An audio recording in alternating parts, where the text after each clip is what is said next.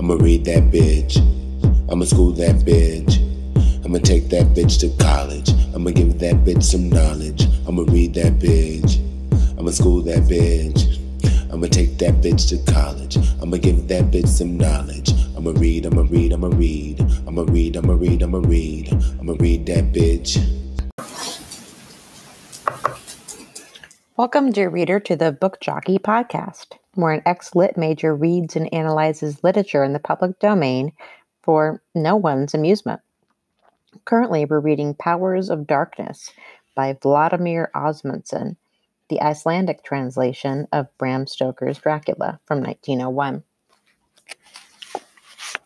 We left off in which Thomas Harker had quite an adventure, making his way through a maze of doors and wings of the castle in this M.C. Escher style,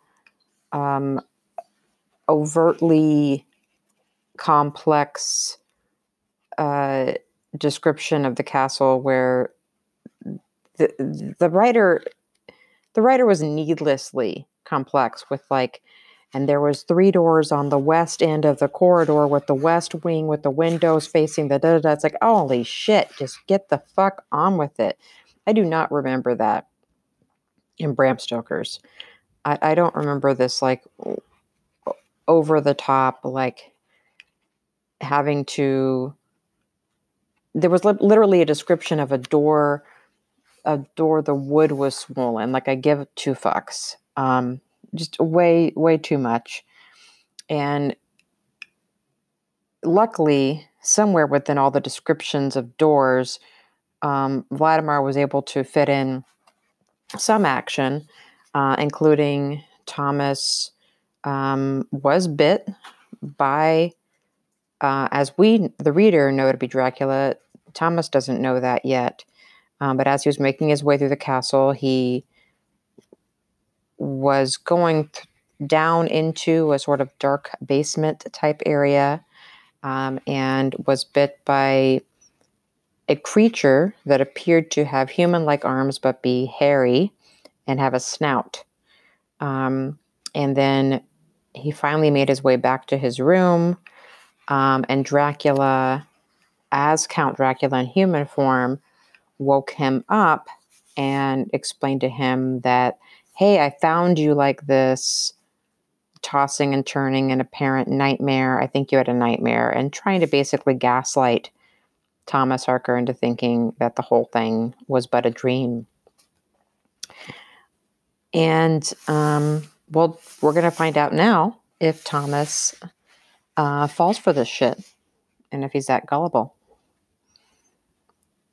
So, we'll go on.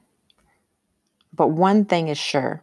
When I woke up, I clearly remembered everything that had happened the day before and into the night. But it doesn't at all match what the Count would have me believe.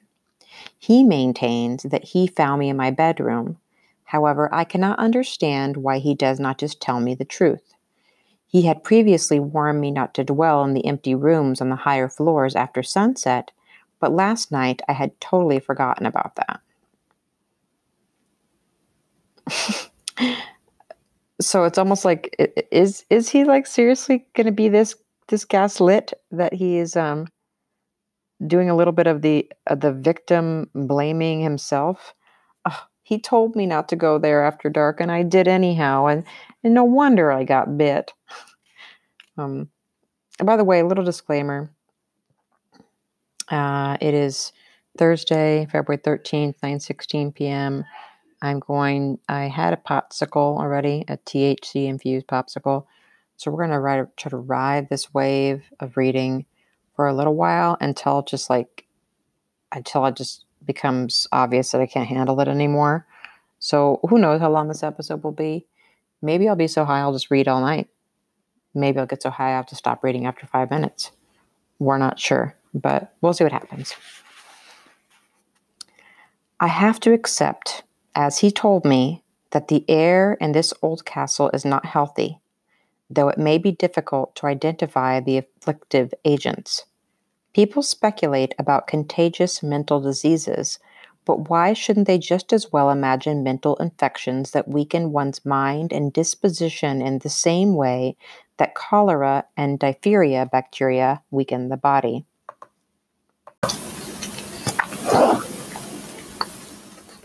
And nothing speaks against the possibility that such germs can be in a dormant state for years or even centuries on end. I am neither a psychologist nor a doctor, but I can give my opinion. I am unable and uneager to put into words, but I can feel it clearly. In the same way that various external factors can make one ill, so have I been affected. Whether these causes are mental or not, they have provoked visions and emotions in me that I have not had before, and which are of a rather noxious sort. Noxious? Oh, God, it is exhausting being so dumb. Nocuous.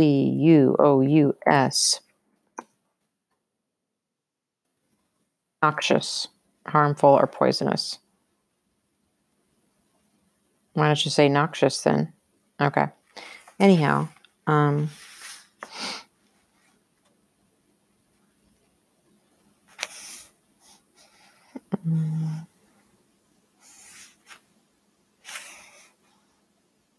wow. I just realized that I'm high enough that I can't even find my way on the page.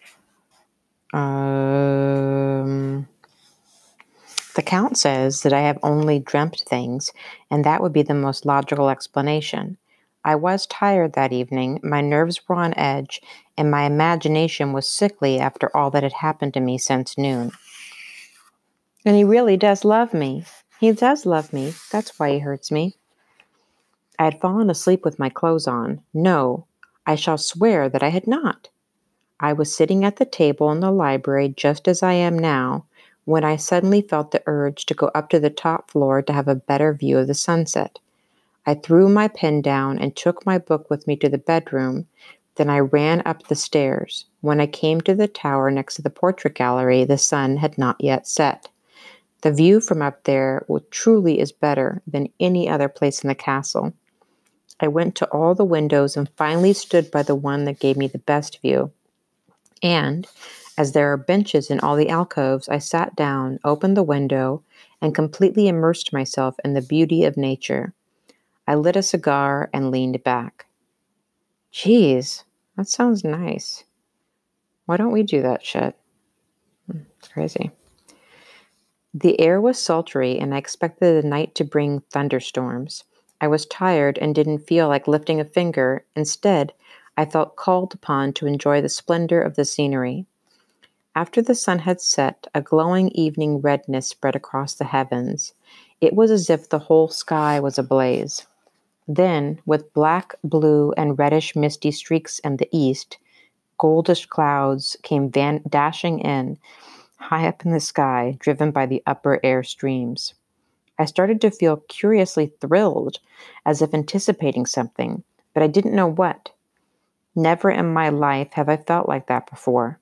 I cannot describe it, but it was as if I was half drunk.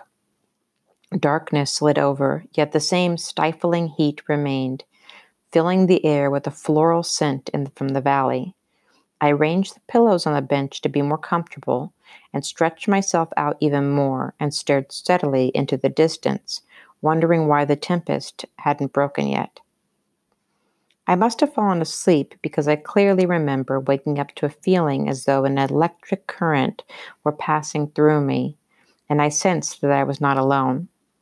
It was growing as dark as it can on a summer's night in this region. The windows were hardly visible, and I could barely distinguish any of the furniture around me. At first, I couldn't figure out where I was. I thought I had arrived in some kind of unknown world, and that a voice was whispering to me, "Love, which burns like bitter hatred, and hatred that burns like love." Those were the words the Count had used when he was showing me the paintings, but now they were spoken by an utterly different voice, some seductive voice. Half unconscious, I sank back into the bench. At that same moment, two flashes of lightning burst forth, casting their light into the room. In this light, I saw her next to me. She was just as she had been the first time I met her. When the light vanished, I lost sight of her, but I could feel her coming closer and bending over me. I turned feeble, unable to move. Lightning struck again, and I saw her face right next to mine. She stared straight into my eyes, her lips parted. I saw the necklace around her neck, which was bare right down to her bosom. I could see that she'd sank down on her knees by the bench on which I sat. Then unbroken blackness surrounded me once more, and I seemed to be tumbling down somewhere into the deep half unconscious. The flowery fragrance had half numbed me, but I could still feel her soft, feminine arms wrap around me, her breath on my face, and her lips pressing to my throat. I don't know how much time passed, but suddenly I woke up with a shock. I felt as though she were slipping from my arms, and a great grief engulfed my body. In that moment, I saw a light flare up, not from the lightning bolt, from a lamp carried by the Count as he entered the room. He shouted something. It sounded like a curse in a language I did not know. He came straight to me and lit up my face. "What by all the devils are you doing here? Why do you not obey me?" he barked in German, trembling with anger despite his efforts to control himself. "Here, at this hour, you should know that Dracula is master of this house." He closed the window. He had left the lamp on the floor, and from below it cast a ghostly or rather demonic hue onto his face. His hair stood up on his head like that of an angry lion. I rose, about to stammer some excuse, as he stood staring at me as if considering something. Then he said in a commanding tone, "Lie down." Automatically, I obeyed and lay back on the pillow. He took the lamp and examined my face and neck carefully. Then he laughed a cold laugh. "Good friend," he said, his voice suddenly gentle. "You should have remembered that I warned you against being up here when it starts to get dark. This you have forgotten, of course, but in this matter I must caution you again. You have put yourself at risk, falling asleep in front of the open window. Have you been attacked in your sleep?" He stroked my forehead and the top of my throat. After that, I cannot remember anything before waking up in my bed, fully clothed and with the Count standing next to me, saying he'd awoken me because I had a bad dream. That it was past bedtime and that it would be best to undress. I obeyed him and didn't wake up again until much later in the day. So it's confusing because I thought that earlier when the Count had come in the room and said I'd woken you up from a nightmare, he was insinuating that the nightmare was the earlier events when Thomas Harker got attacked by like a beast creature and was wandering around the castle after seeing the dead body out in the courtyard. And when he was wandering around the castle and saw all the bones in the basement. But now the implication is that the nightmare was when he ran up to see the view and the unnamed woman vampire seemingly may have bitten him when he was upstairs. So I guess what we're doing here is completely glossing over the previous night's events in which he had also been attacked. He seems to have completely accepted that as if it's no big deal. I just really can't understand the character. He was attacked, saw a basement full of bones, and his instinct is the next day to really have a strong urge to see a sunset. So I'm going to run upstairs to see that sunset. And then I'm so relaxed. I'm so at ease in this house. I'm going to just chillax in front of a window, prop up my feet, lay back on a bench, prop up those pillows, light a cigar, and just watch the sunset for hours. Or however long the sunset lasts, rather. And there has to be some sort of unwritten mental tricks happening, some sort of hypnosis that he's being put under in the Count Dracula's castle, that is making him so easy to manipulate and to be told that he had a dream, or to reassure him that everything's okay and to forget previous events. Something is definitely amiss. I have now written down everything that has happened to me, and although it is but a few words, it's clear enough to convince me that this was no dream. Okay, Thomas. Yeah, you're a prisoner, and there's no dream. Like, how many times do you have the fucking red pill before you're aware? And isn't that a metaphor for us?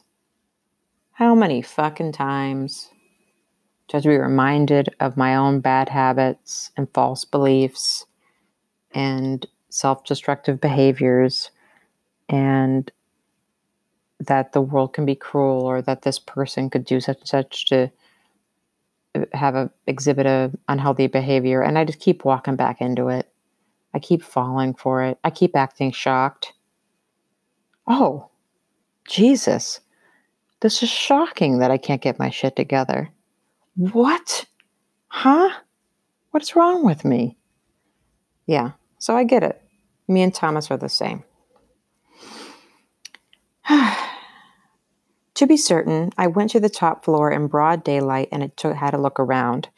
I went into the tower room and everything appeared just as it had the night before. The furnishings were untouched and nothing had been moved. The pillows on the window bench were in a pile exactly as I call arranging them so that I would be more comfortable, and I no doubt recognized the silk that the benches were lined with. It was all exactly as I remembered it to be. I found cigar ash on the windowsill, which I had left there while smoking. I also saw footprints in the dust on the floor, which apparently had not been swept in a very long time, and traces left as if by a dress. Thus, I have no doubt that my memories are accurate. I know that I was up there that evening, although the Count denies it.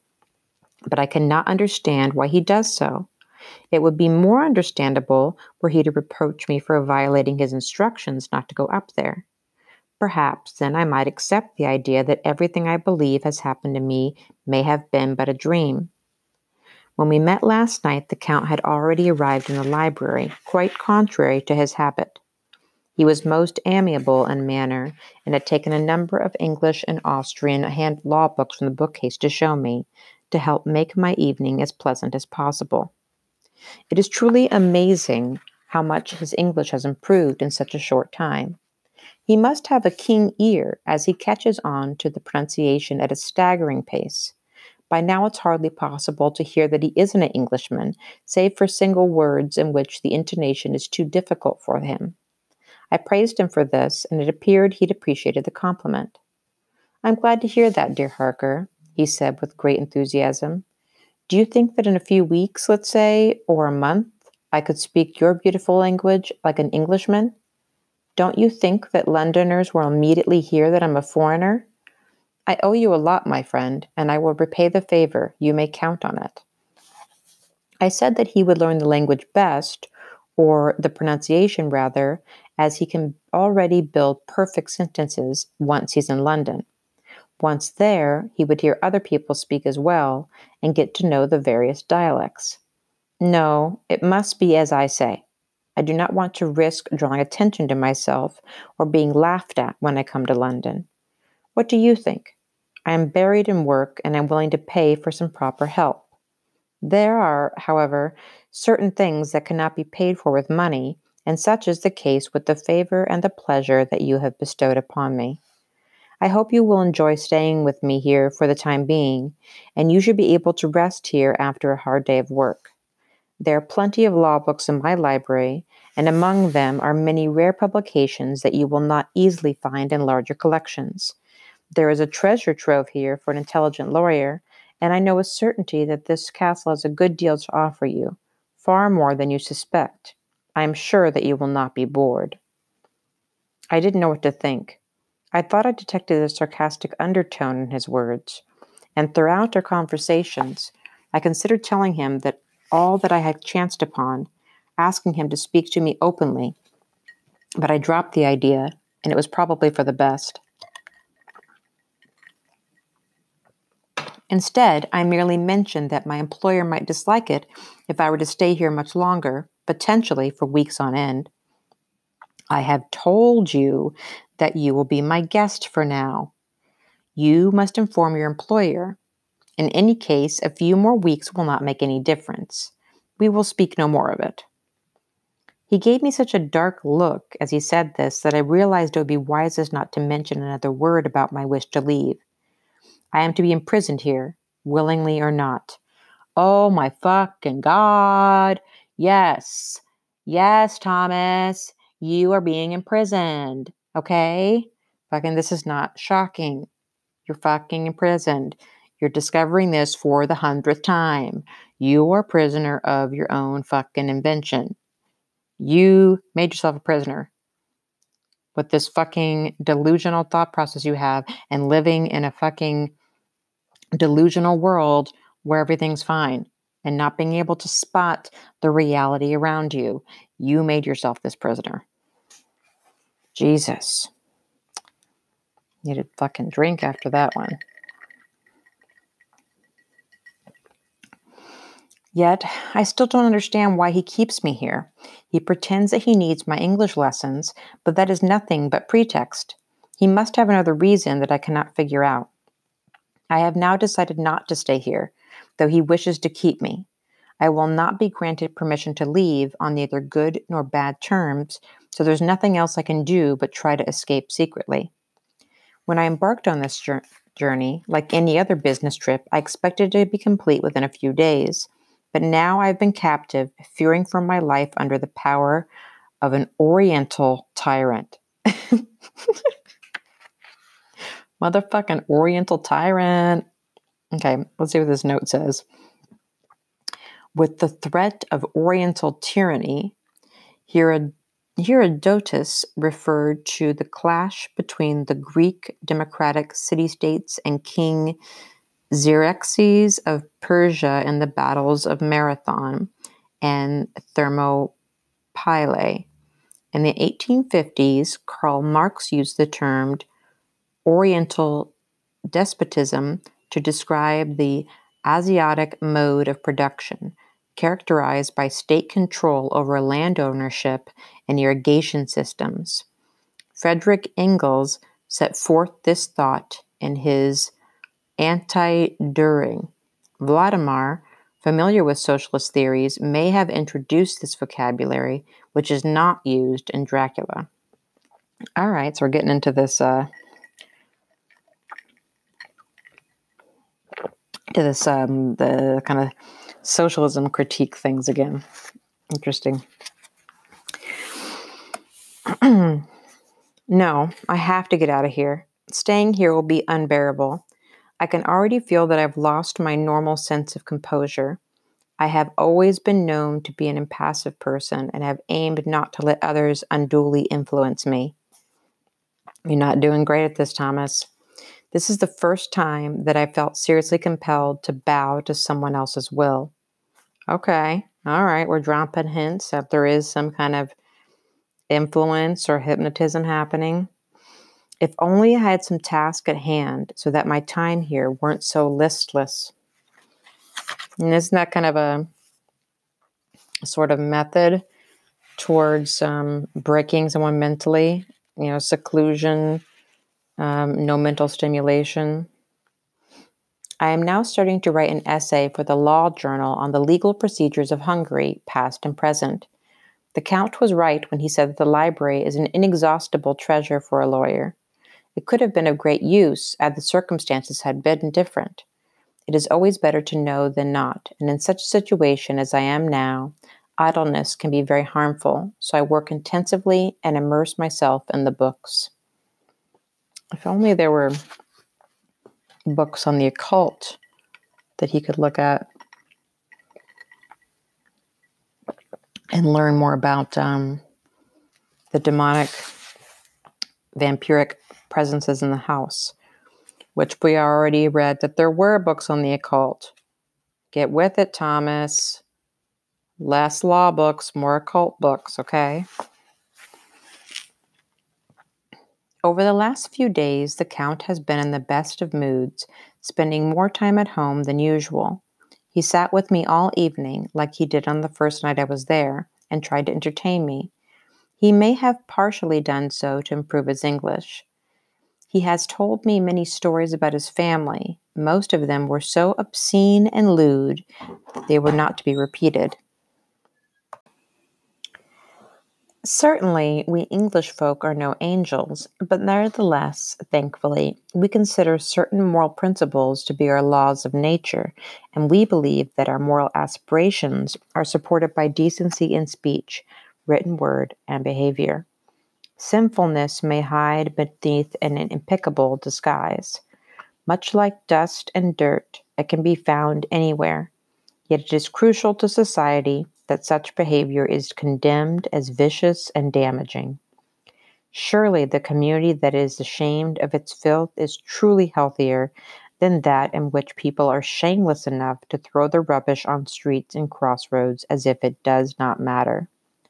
I understand that the Count may consider our ideas of morality to be worthless, and that ethical behavior, as we call it, in his opinion, is nothing but worldly wisdom that man has learned from experience.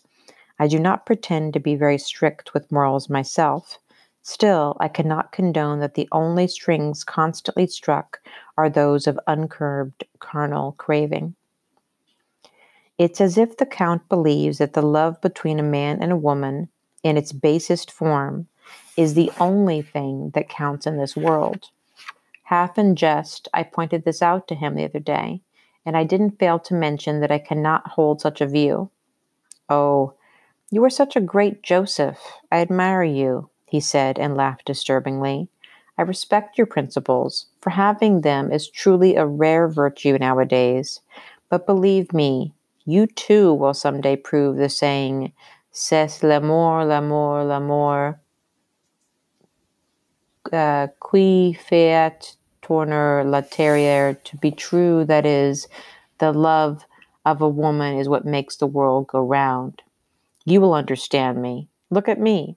He slapped my shoulder, and I felt the blood rush to my head as he looked at me. But I must have not understood him the way he intended, for if I had, I would have been... And then it just cuts off. Okay, so it cuts off, and then there's another entry with a new date on it saying May 18th. Okay, and it finishes the sentence in a new entry with a new date. That's kind of a weird thing to do, but oh well. I would have been done for. Yes, that is what I cannot erase from my mind. Even as I sit here or read or write, for my thoughts are constantly wandering. It feels as though some current is carrying me to the brink of destruction and I cannot fight it. My dear Wilma, I call upon you, just like a Catholic man calling to the Virgin Mary at the hour of temptation. There's another image that always appears before my mind's eye, clouding your appearance so that my spirit cannot see it any longer. And when I try to seek comfort in memories of our happiest times, when we would silently understand one another and look with hope towards the future, with all our plans to live and work together in harmony, another memory surfaces, one that suffocates all else and affects me like a fever or poison or drunkenness. And when I open my arms, it is not you.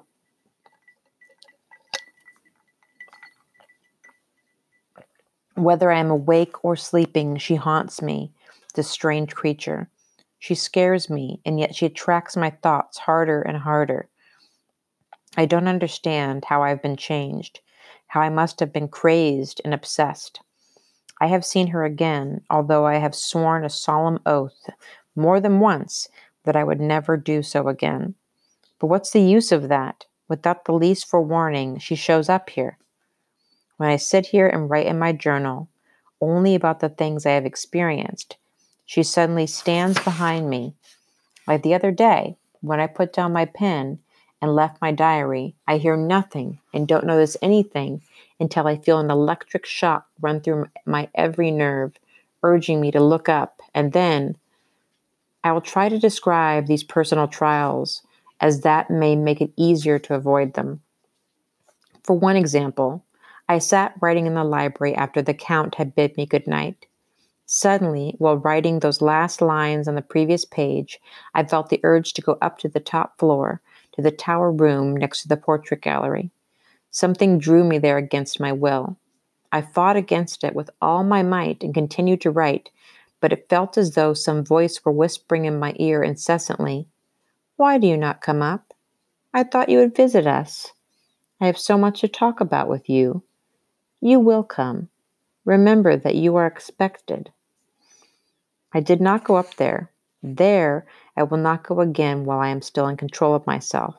But although I have considered myself together tougher than most other people, I am so weak.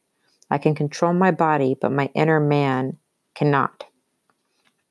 Physically, I was not there, but something in my inner man obeyed her and called her to me. I continued to write, but then I suddenly sensed her presence. The pen dropped from my hand.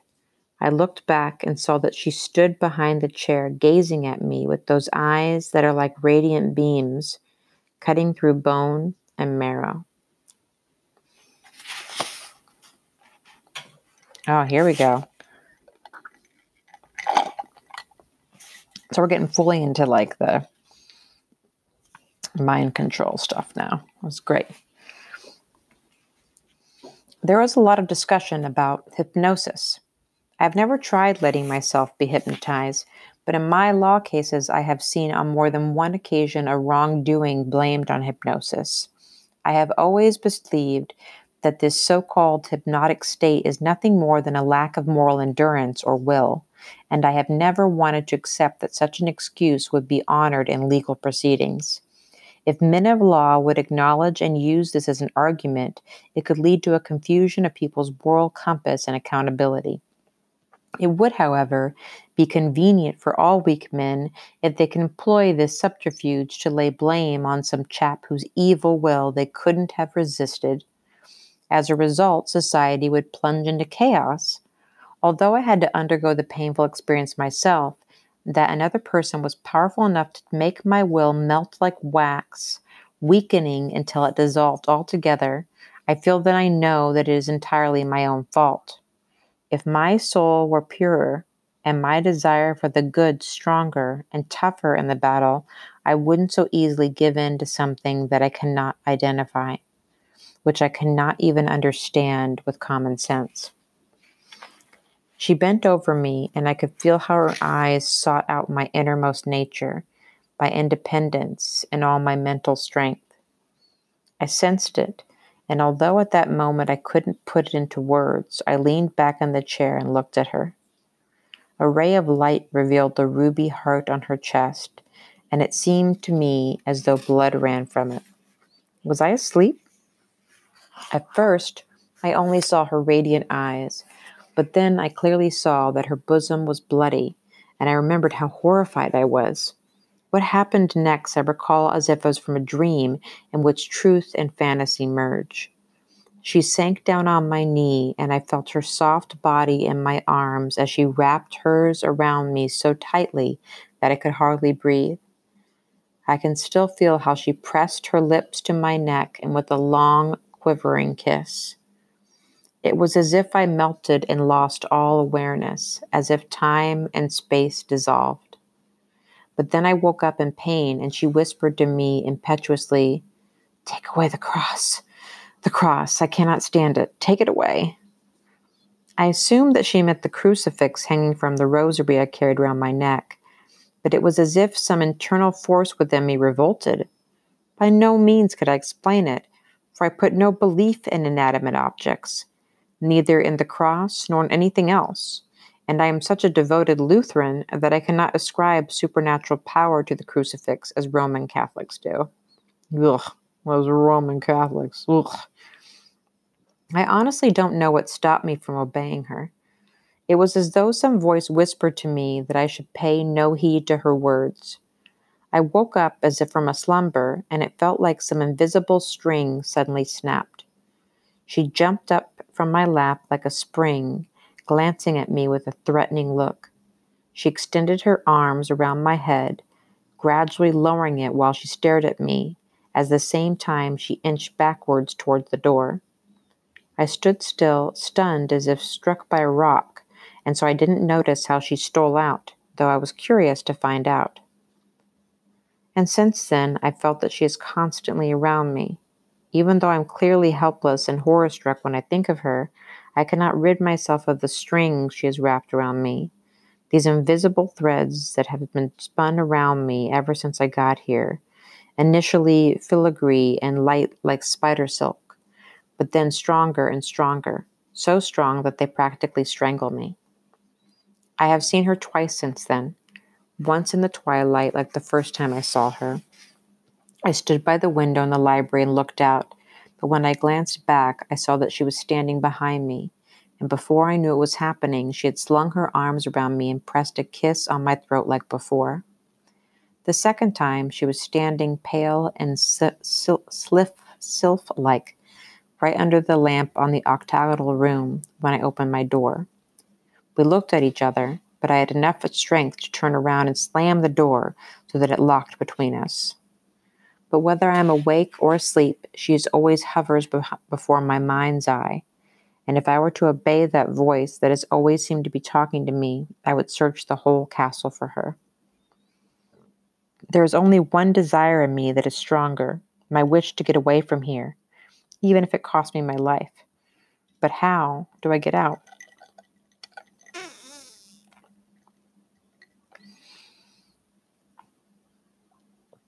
The gate is always locked, and I don't know another exit. True, the Count doesn't monitor me at all times, but I know for sure he'd soon find out if I tried to flee. Well, who cares if he finds out? Of course he's going to find out if you're gone. You got to try.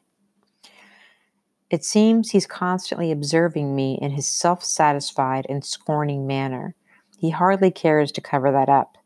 Sometimes when he speaks to me, always diligent to practice his English, and I'm so lost in thought that I forget to answer him, he pauses and looks at me with an expression that I cannot describe.